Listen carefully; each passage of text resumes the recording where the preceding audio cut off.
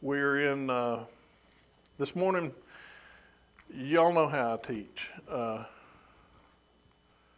I just can't be in one place, so y'all just get prepared to move around. We're going to start out in Genesis chapter 1.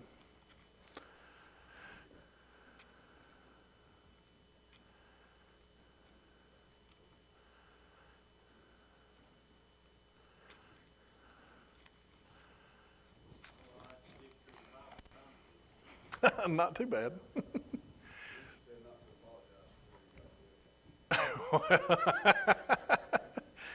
And she is right about that. And being that she said that, I want to go ahead and tell you that if we get far enough along in what I've got here, we may get into some stuff that's just a little out of the ordinary. So that's my disclaimer. Y'all just hang on. Stay with me. You don't have to believe whatever I teach because it's not going to prevent you or me or anybody else from getting in or not getting into heaven. It's just one of those things that, like I said, when I talked the last time, that it's something that we need, that we can use for discussion. And each of us get our own thing. That's what's so great about the Bible. You can listen to 10 different preachers preach on the same message, and each one of them has got something different out of it. Say again? You're talking about the gray area. That's it, yeah. I thought I'd done turned that thing down, but anyway. All right. So week before, when we had Sunday school, we talked about Satan and the things that, the different ways that he did things, and you know, we just got a little background about him to have to use in our fight against him. And it's like me and Marty was talking after Sunday school. The more information you have about your enemy, the easier it is to fight that enemy. So today we're kind of going to keep on that theme, and we're going to talk a little bit about Satan, and then we're going to move into what I've called the supernatural. And that's the part that's kind of going to be a little weird, can be, but just follow along and give it some thought. Be open-minded. So first of all, in Genesis chapter 1, we're going to read verse 26.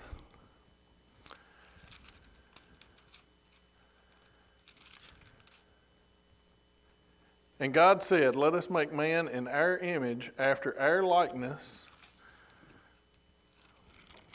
Sorry, guys, I turned 2 pages instead of 1. And God said, "Let us make man in our image, after our likeness, and let them have dominion over the fish of the sea, and over the fowl of the air, and over the cattle, and over all the earth, and over every creeping thing that creepeth upon the earth."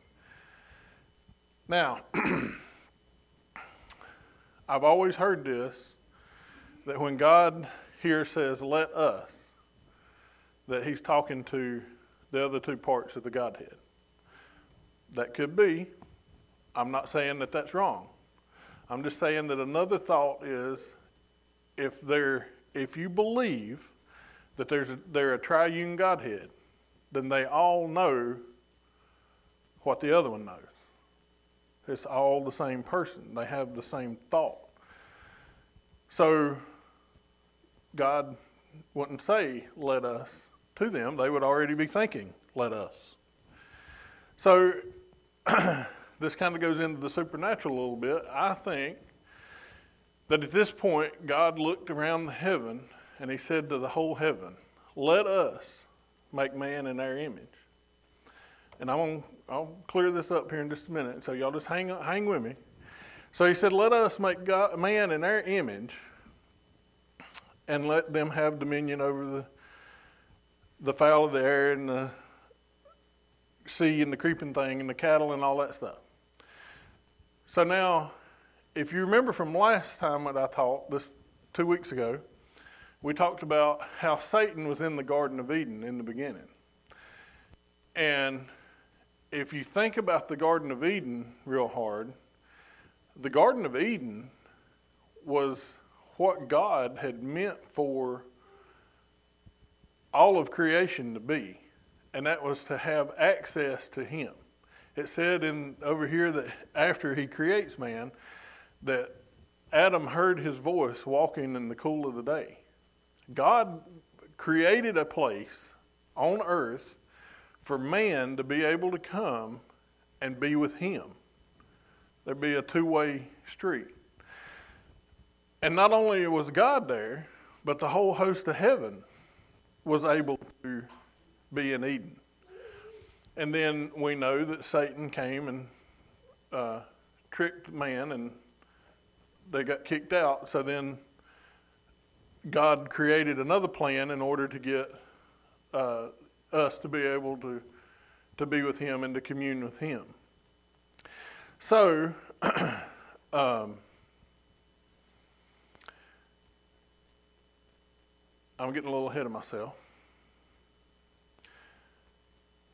When we're talking about the triune God and they all know what the other one knows, you don't have to turn there, but I'll turn and I'll try to do this quickly. But in St. John chapter 1,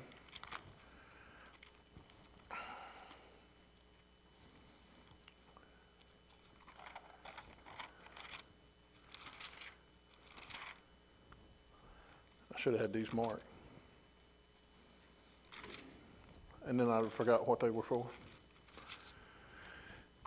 In St. John chapter 1, verse 1, it says, "In the beginning was the Word, and the Word was God, was with God, and the Word was God." And the same was in the beginning with God. So we know that he's talking about Jesus here. So he's saying that they were the same. They're the same. John chapter 10 and verse 3. John had a lot to say about Jesus and God being the same. And Jesus himself did too.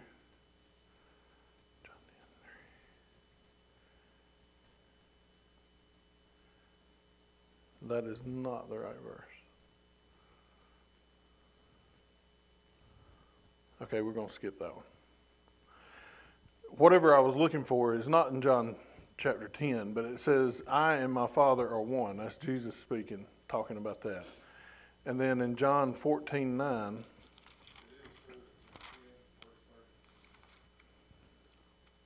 oh, thank you, Todd. So in John chapter 10, verse 30, it says, "I and my Father are one." That was Jesus talking. And then we go to John chapter 14 and verse 9. "And Jesus said unto him, I have been so long with you, and yet thou hast not known me, Philip? He that hath seen me hath seen the Father, and how sayest thou then, Show us the Father?" And then if we go to Colossians chapter 2,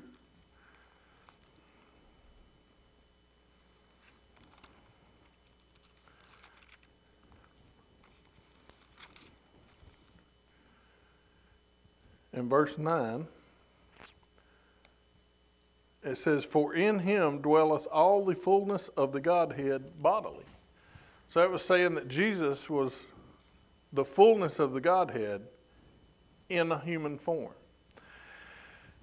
All right, like I said, I should have went over that with the triune God thing. But so we go back. God has said to the whole host of heaven, "Let us make man in their image." So they come down. And then what happens in verse 27 in Genesis chapter 1? It says, "So God created man in his own image. In the image of God created he him. Male and female created he them." So he says to all of heaven, "Let us go make God in their image." And then verse 27 says that God made man in his own image. And I feel like, personally, at that point is when Satan got jealous. Because he thought that he was going to have a bigger part in the creation of man. Maybe he thought he was going to help look after, rule, guide, however you want to say it, humankind. And then God makes man in his own image. We're the image of God. And we have all the parts. We have the heavenly parts. That's our spirit that goes to be with Jesus when we pass. You know, we're spiritual beings just as much as we're physical beings. And then turn with me right quick to Isaiah chapter 14.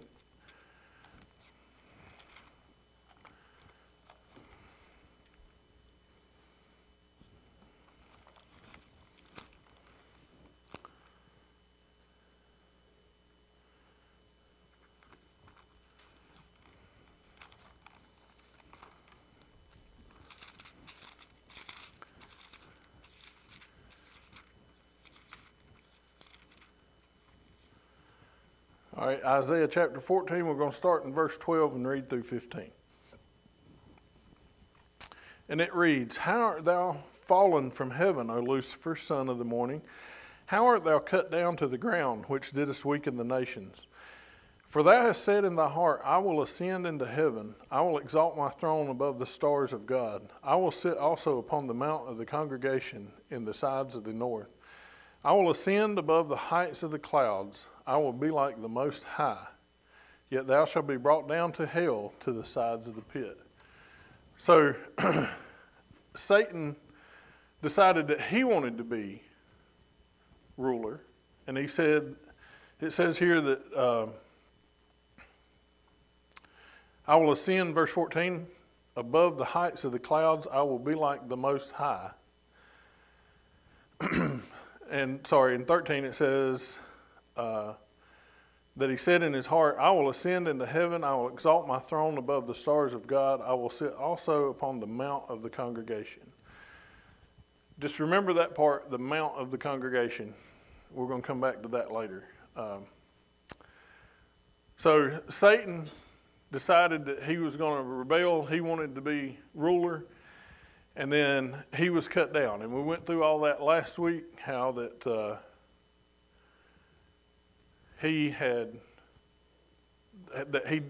things that he done and what happened to him, and how that since that point, he has been on a course to change God's plan. And I really believe that Satan thinks that if he can get more people on his side than God's got on his side, that he's going to win. And also, he knows the scripture, like we talked about last time. He was in the Garden of Eden. He was there in the beginning. He knows the heavenly things. He knows the things that have happened since the beginning of time in our walk of life, you know, in our history, the human history.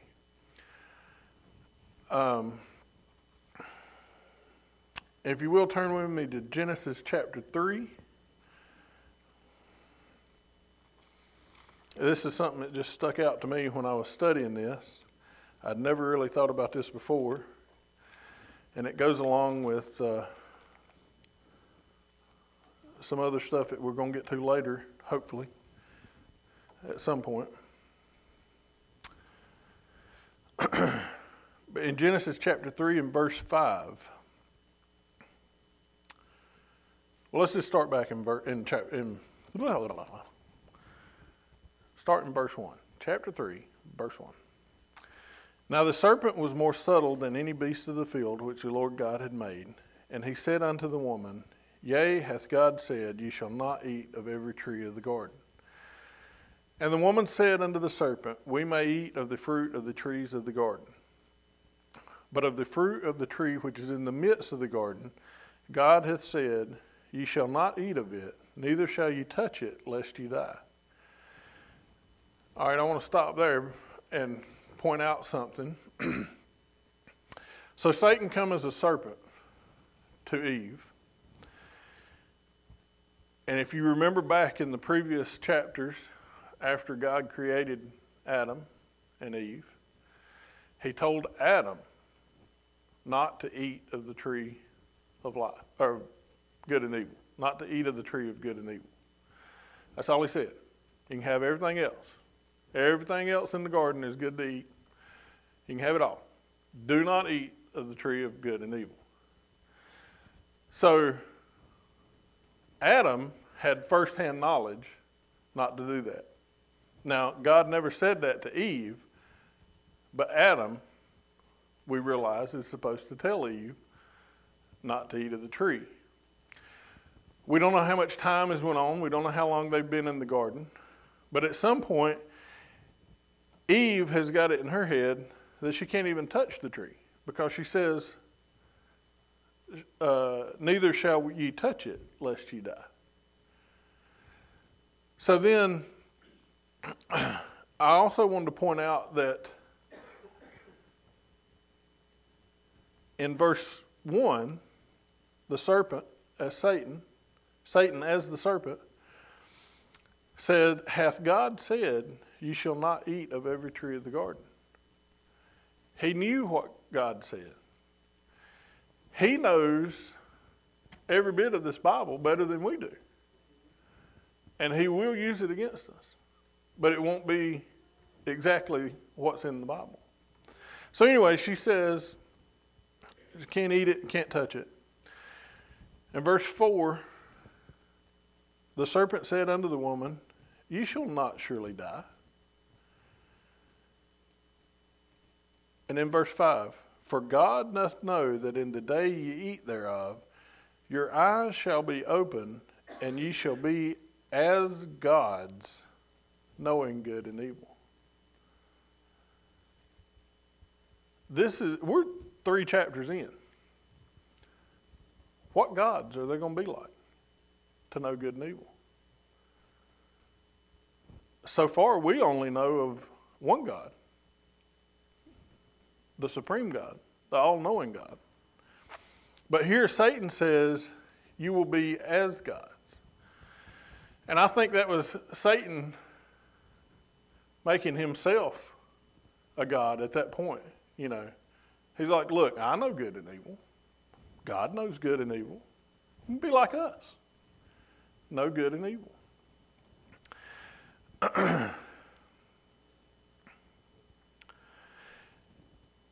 There's kind of a theme about angels, and you got to still consider Satan as an angel. He didn't lose any of his angelicness when he fell. He was the angel of light. He's still an angel of light, meaning that he can deceive you with all the brightness and the things that he throws out there. The Bible says there's pleasure in sin for a season. He makes it look real good. And he still has all that heavenly knowledge. He didn't turn into the red guy with the horns and a tail and carry a pitchfork. You know, he's still a spiritual being that has all the attributes he had before. He just uses them for himself and not for God. So if you will, turn with me quickly to Psalms 82.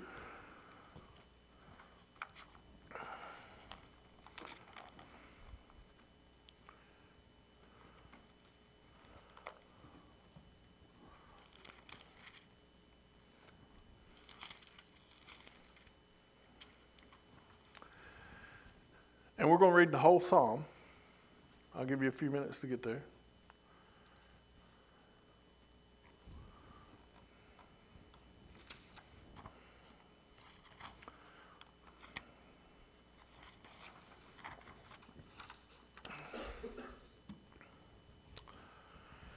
In Psalm 82, if your Bible has little headings, mine says God and the Judges, and then it says it's a psalm of Asaph. And I did a little research on Asaph, and he was one of David's 3 chief musicians. The others were being Heman and Ethan, or Jeduthun.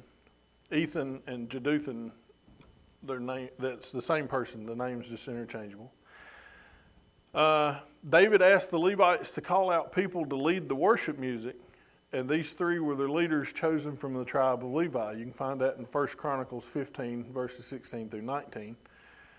When the ark was returned to Jerusalem, it was during that time when they were going to get the ark, he asked for these people to be called out to be the music leaders. And Asaph was also, he also participated in the dedication of the temple when it was built under Solomon. You can find that in 2 Chronicles chapter 5, verse 12. So that's just who Asaph was. And if we start in verse 1 of Psalm 82 here, it says, God standeth in the congregation of the mighty. He judgeth among the gods. You remember that a while ago when I read about the congregation? The same one right here. Verse 2, how long will you judge unjustly and accept the persons of the wicked? Selah. Defend the poor and fatherless. Do justice to the afflicted and needy. Deliver the poor and needy. Rid them out of the hand of the wicked. They know not, neither will they understand. They walk on in darkness. All the foundations of the earth are out of course. I have said, ye are gods, and all of you are children of the Most High. But ye shall die like men, fall like one of the princes. Arise, O God, judge the earth, for thou shalt inherit the nations. Now, I wrote this down from a literal translation. And the word gods is Elohim. And El, E-L, is used for God, the true God. So I'm going to read this using Elohim and El. And it reads, Elohim standeth in the congregation of El. He judgeth among the Elohim. How long will you judge unjustly and accept the persons of the wicked? Selah. Defend the poor and the fatherless. Do justice to the afflicted and needy. Deliver the poor and needy. Rid them out of the hand of the wicked. They know not, neither will they understand. They walk on in darkness. All of the foundations of the earth are out of course. I have said, ye are Elohim, and all of you are children of Elion, also another name for God. But ye shall die like men and fall like one of the princes. Arise, O Elohim, judge the earth, for thou shalt inherit all nations. This is where we're getting into the supernatural part. This, I believe, and from what I've studied and found from some other people to believe, is the congregation of angels that God put in charge of the earth. He put angels in charge of the earth over different countries and nationalities and the things that go on. And here he's saying, the psalmist is saying, that they're judging unjustly. And a lot of commentators say that this psalm is just talking about the judges that were the judges of Israel during the period of judges before they had a king. All those judges were men, so I don't think he would have included, me personally, verse 7, but ye shall die like men and fall like one of the princes. Now, angels are everlasting beings created by God, but these, he says, are going to die like men. And I think they're still ruling. We'll get into that in just a little bit in a minute. Go with me to Deuteronomy chapter 32.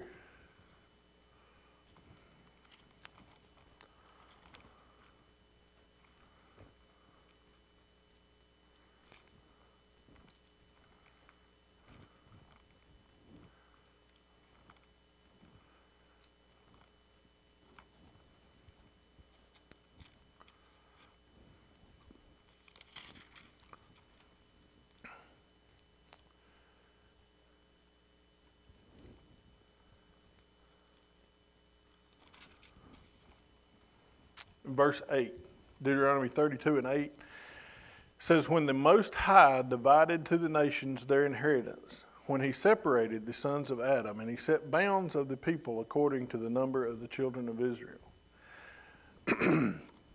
Now, there's a Latin or a Greek translation that's supposed to be the oldest Greek translation there is, that translates the latter half part of that verse, where it says according to the number of the children of Israel.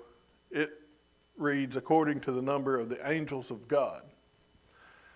So I'm not saying that the translation's wrong. I'm just saying that it's out there that they were Bible-believing Old Testament people that believed that God had separated the nations and there was an angel over each one of them. If you read verse 9, it says, "For the Lord's portion is his people. Jacob is the lot of his inheritance." So,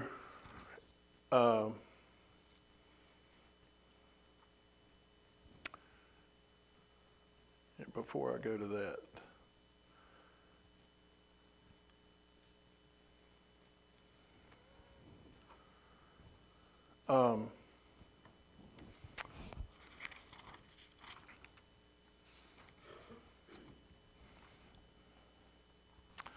let's go to Genesis again. We're back and forth in Genesis.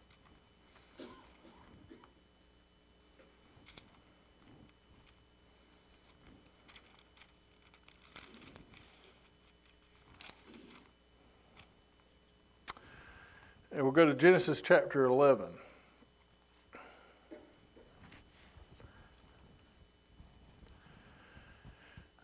And we'll start in verse 1.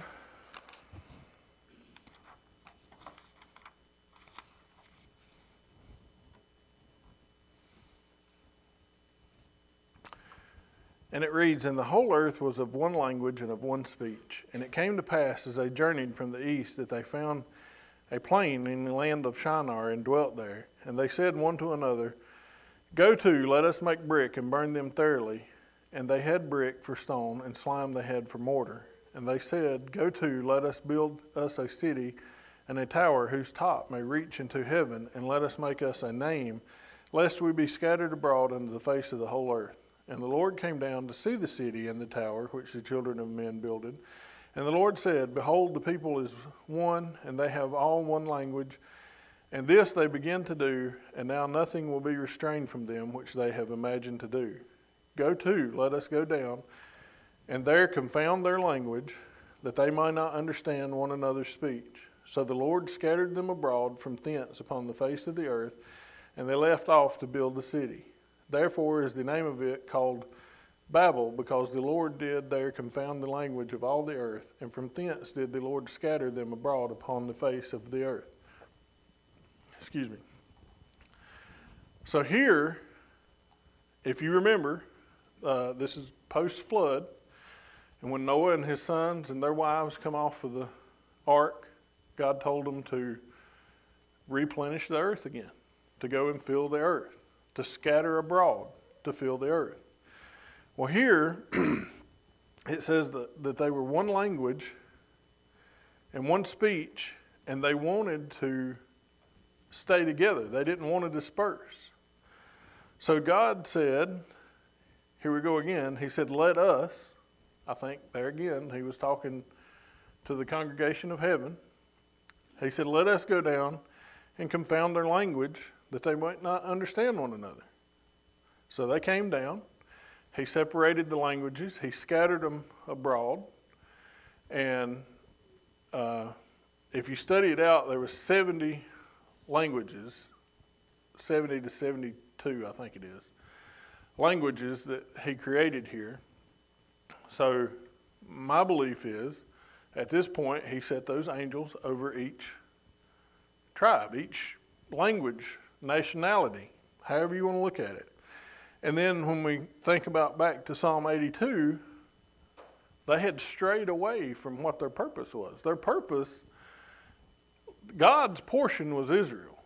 He was keeping Israel, and he was going to use them as the light into the world that, you know, everybody wants to be like Israel. Just like we all want to be like Christ. The Old Testament, he wanted everybody to be like Israel. These angels were supposed to guide these other countries into the point of being like Israel. But in Psalm 82, it says that they had lost that, and they had corrupted themselves, and they were not looking after the people like they were supposed to.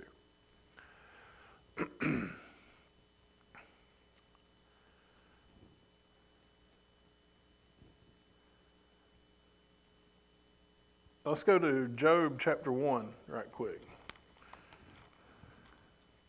And I'm going to quit in just a few minutes so we have time between Sunday school and church service. And if y'all don't want me to continue after today, that's fine. But I think I have one more Sunday school worth of notes if you would like to hear them out. Last I heard, Caleb was praying that I would finish today because he wants to take off next Sunday, but we'll let the Lord lead however. All right, in Job chapter 1 and verse 6, it says, "And now there was a day when the sons of God came to present themselves before the Lord, and Satan came also among them." And then if you read chapter 2 and verse 1, "And again there was a day when the sons of God came to present themselves before the Lord, and Satan came also among them to present himself before the Lord." I think that's that same congregation of angels. They're coming to give a report to God as to what's going on. And Satan came among them. And we talked about last time, 2 weeks ago, about how that he no longer has that audience with God after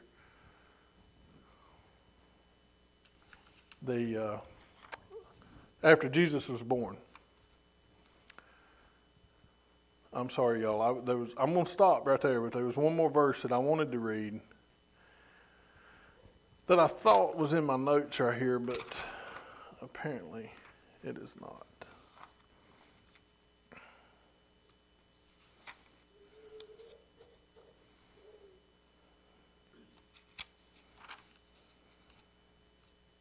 And if y'all will give me,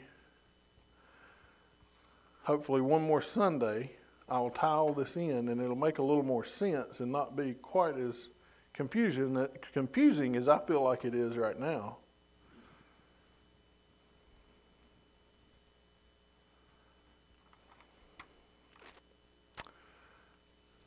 Well, I can't find it, but the verse I wanted to read talks about how Jesus created all things and then therefore has power over all things. So this that I'm going over, this supernatural stuff, ties into what's going on nowadays in current events. And I'm hoping that that's what I can get out next Sunday if you let me teach. Somebody come to me and tell me if you don't want me to, okay? But it ties into it, and it's just unreal. And I feel like, I'll get to you in just a minute, Robbie. I feel like that during the Old Testament time, there was, especially in the beginning, there was no veil between heaven and earth. Adam and Eve saw all the angels. They knew the cherubim that was put at the gates of Eden to block it. You know, there was that two-way avenue between God and earth at that time. And then I think as time went on, Abraham saw angels. He knew, if you remember, in the story of Abraham, when they come to destroy Sodom and Gomorrah, he knew the angels and God, or Jesus, as they were walking to him. You know, they didn't have to come up and introduce themselves. He knew who they were. And I think over time, God put a veil over the supernatural so that we couldn't see it. And as we go along, I think that during the time of the tribulation, that veil, I think, is going to be removed. And a lot of the supernatural stuff that we don't see that's around us is going to be revealed, and it's going to, the evil in the world is going to present it as something that it's not. And like I said, hopefully we can get into that next Sunday. And I had a thought there, but it's gone. Robbie, go ahead.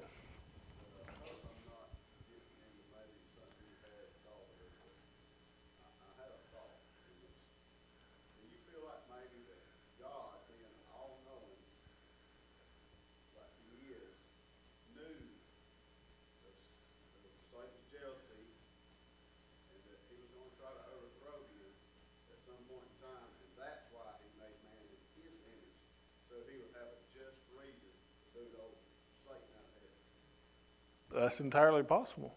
He is all-knowing, so he would have to know that from the beginning. That's a good point. Anybody else before we close?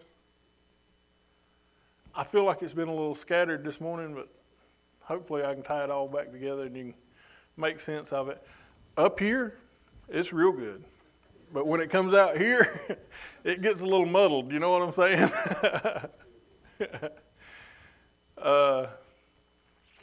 Kimberly, would you like to close us in prayer, please?